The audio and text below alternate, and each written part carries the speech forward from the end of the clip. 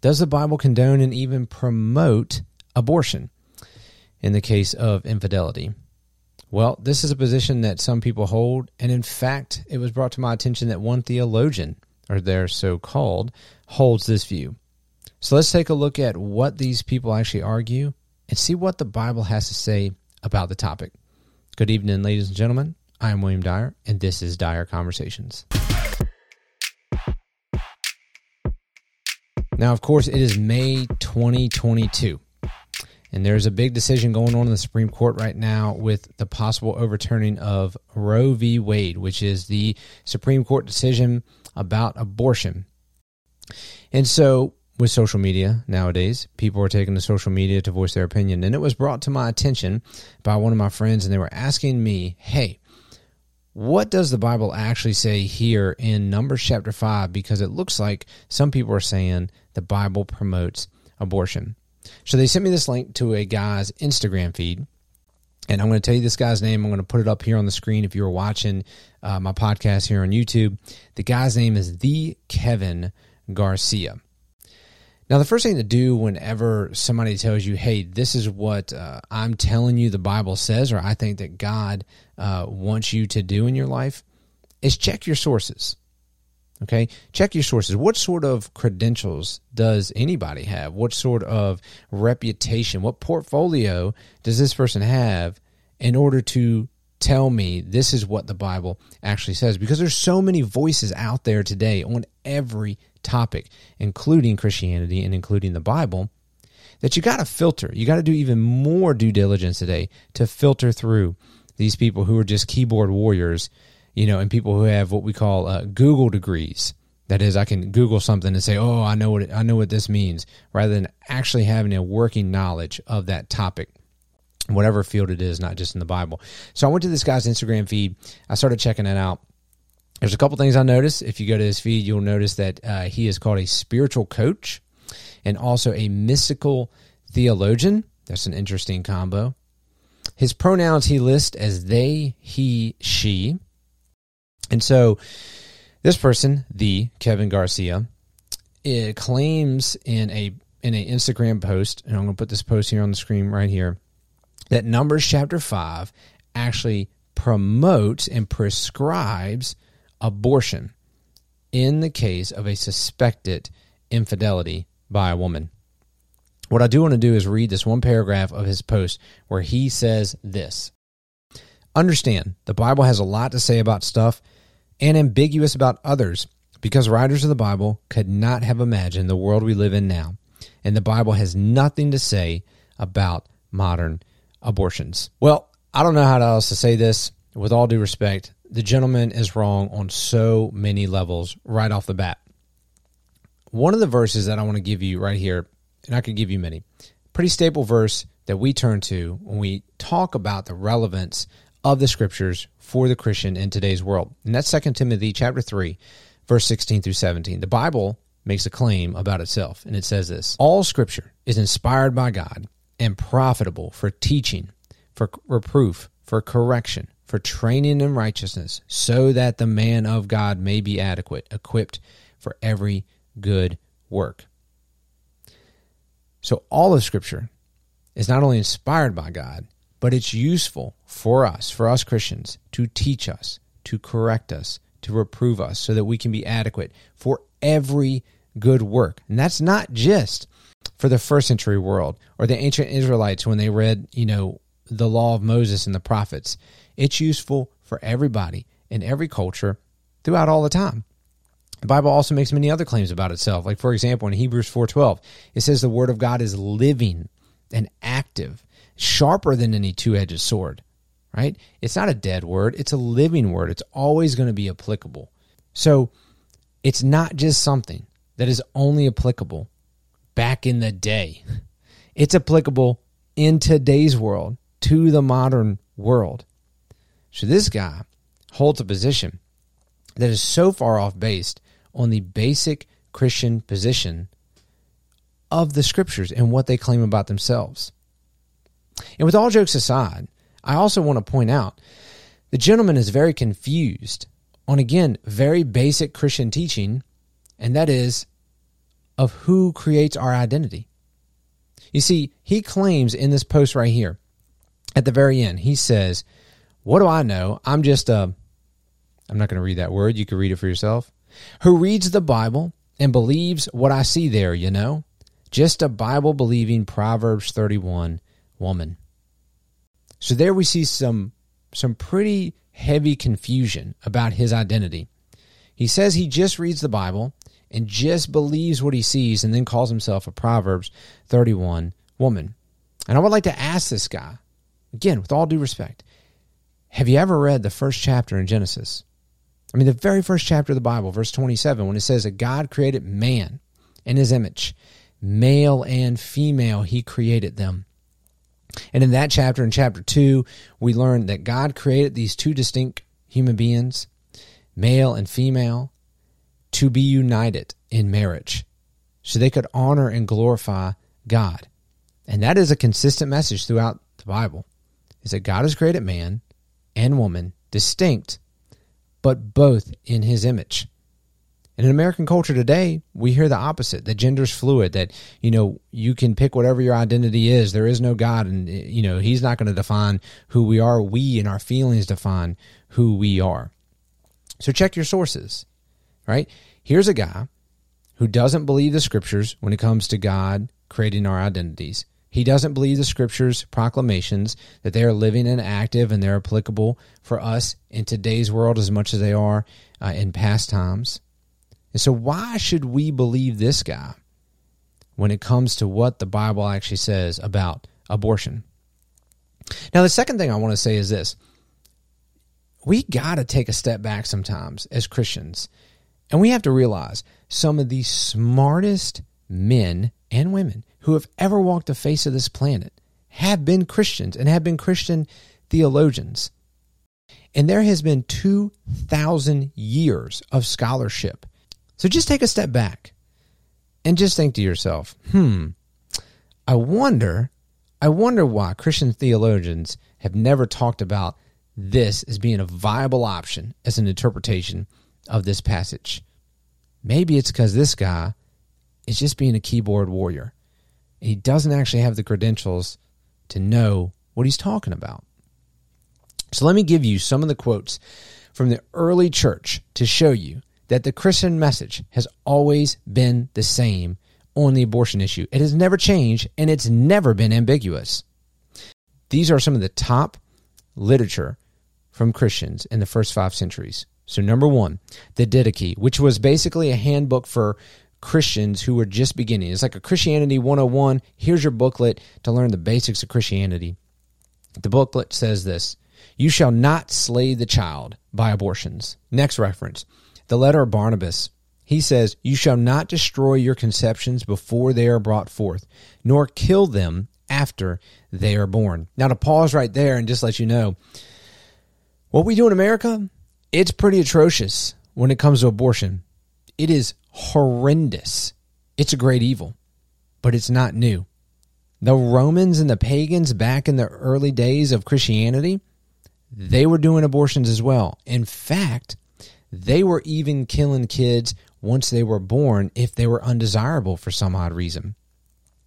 And if you think that we're far removed from that, you should hit me up in the comments and I will point you to some philosophers who are in our universities today who are pushing for that very mindset, that it's okay to commit infanticide.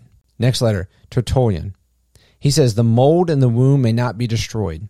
And finally, St. Augustine, probably one of the most influential theologians in all of church history, says this: sometimes their sadistic licentiousness goes so far that it procure poison to produce infertility. And when this is of no avail, they find one means or another to destroy the unborn and flush it from the mother's womb.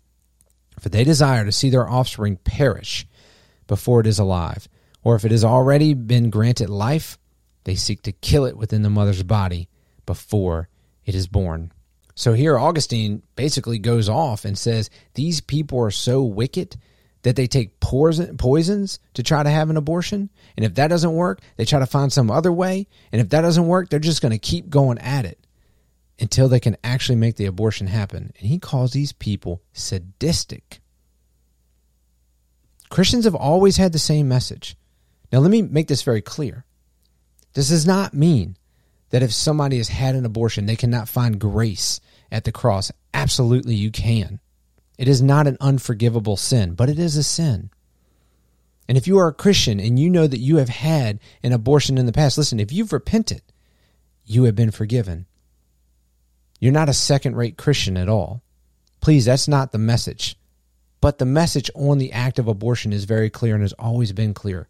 It is murder. It is not condoned.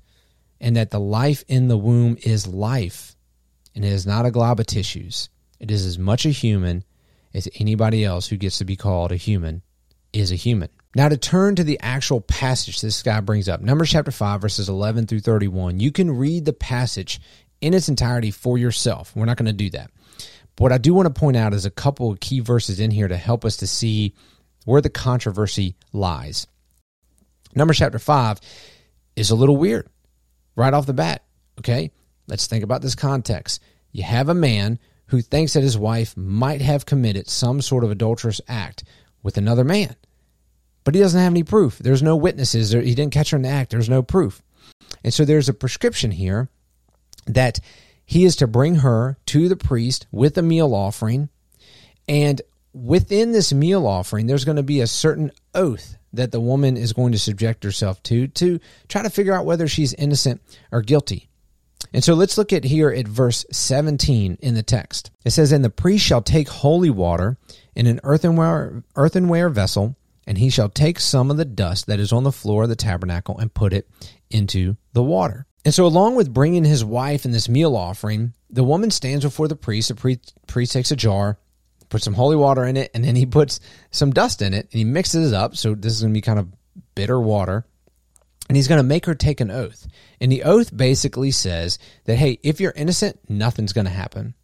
But if you're guilty, this is what's going to happen. Verses 21 through 22 tell us, "Then the priest shall have the woman swear with an oath of the curse, and the priest shall say to the woman, 'The Lord make you a curse and an oath among your people by the Lord's making your thigh waste away and your abdomen swell. And this water that brings a curse shall go into your stomach and make your abdomen swell and your thigh waste away. And the woman shall say, Amen, Amen.'" Okay, so here's kind of where the controversy lies. That she's to drink the water, she's to take the oath and say, if I'm innocent, nothing's going to happen. But if I'm guilty, then my abdomen will swell and my thigh, will waste away. Now, the thigh is kind of a euphemism in the Old Testament referring to possibly the sexual organs. And so what is interesting is that when you go back to the Kevin Garcia's Instagram, he uses a translation that doesn't give us the passage as saying your thigh wastes away and your abdomen swell. Rather, it says your womb will miscarry and your abdomen swell. So why is there this just grave distinction between one translation and another? I mean, you shall miscarry versus your abdomen swelling. That's two completely different things. Well, to his credit, I guess he's using the NIV, because I've only found two translations that actually translate it, your womb will miscarry, and that's the NIV and the New Revised Standard Version. So I'm guessing he's using one of those two versions. Every other Bible that I have found, let me know if you found something different, translates it like I read to you, that your thigh will waste away and your abdomen swell. So what's the difference? Your womb will miscarry or your thigh will waste away. We have to understand what happens in the matter of translation. When you go from one language to another language, you can never go word for word. You have to sometimes realize that there's euphemisms, there's figures of speech, and there's idioms that will not translate word for word. So in English, if I said, "Does the cat have your tongue?" what I mean is, why are you not responding? Why are you being silent? But if I translated that word for word into, let's say, Chinese, they might look at me like, well, I have 3 heads. Like, what are you talking about? Does a cat have your tongue? Because they don't have that idiom. It doesn't make any sense to them. So a translator would have to take my words there and find some sort of equivalent Chinese proverb or euphemism or idiom, or maybe just translate it word for word and put a little note in there and go, well, this is kind of what they're trying to say, in order to help us to understand what the original language is saying. So here in Numbers, the actual literal original language says your abdomen will swell. What has happened is that the translators for the NIV and the NRSV have taken that to be an idiom based on the entire context, which I believe that they're incorrect, and so do a lot of other translators, hence why they're the only two who put it this way. They take the entire context and go, oh, by abdomen swelling, it must mean that she's going to be pregnant and have a miscarriage. And so they translate it, your womb will miscarry, in order to try to make the language, in their opinion, a little bit more clear. But notice what they've done is they've put their own interpretation of the passage into their interpretation. So when you read that, you're not actually reading the original words as they should be translated. You're reading the translator's interpretation of what they think the passage is talking about. So the question now becomes, is this passage talking about the woman will miscarry or something else happening? So just to be clear, the actual literal words are, your abdomen will swell. The question now is, what does it mean that her abdomen will swell? Does it mean that she's going to have a miscarriage or something else? Well, notice that in this passage, nowhere do we get any hint, any indication, any language that says that she is pregnant. There is no language here. There is no, hey, he thinks she committed adultery because she's starting to look like she has a baby in the womb. No, there's nothing like that. It simply says that he believes that she has committed adultery and they're going to do this ritual. Is the ritual weird? Yes. Why do they do the ritual? We don't really know, to be honest with you, but that's the ritual. The question is, were they doing this as a prescriptive act to kill a baby that was in her womb, which is what the Kevin Garcia is saying, or is it some sort of ritual they were doing where if she was guilty, she was going to get some sort of other sickness that had nothing to do with a miscarriage or an abortion? Well, the reason why it says that your thigh will waste away and your abdomen swell is because God is giving the consequences to her, that the very things, the organs of her body that she used in order to commit the act of adultery will be the things that reap the ramification. So she used her body to commit adultery. Those parts of her body, her womb and her sexual organs, they will waste away. How do we know this? We get a clue here in verse 28. Look at verse 28. He says, but if the woman has not defiled herself and is clean, she will then be free and conceive children. That is, when she is innocent and nothing happens from her taking this oath and drinking this water, she will be able to continue to conceive, or future to conceive children if she doesn't have any already. So the opposite of that is that if she's guilty, she will no longer be able to conceive children, or not ever be able to conceive children, because she's committed this act. So what is the passage actually trying to teach us? Yes, is the ritual weird? Absolutely. Why did they do it that way? We don't really know.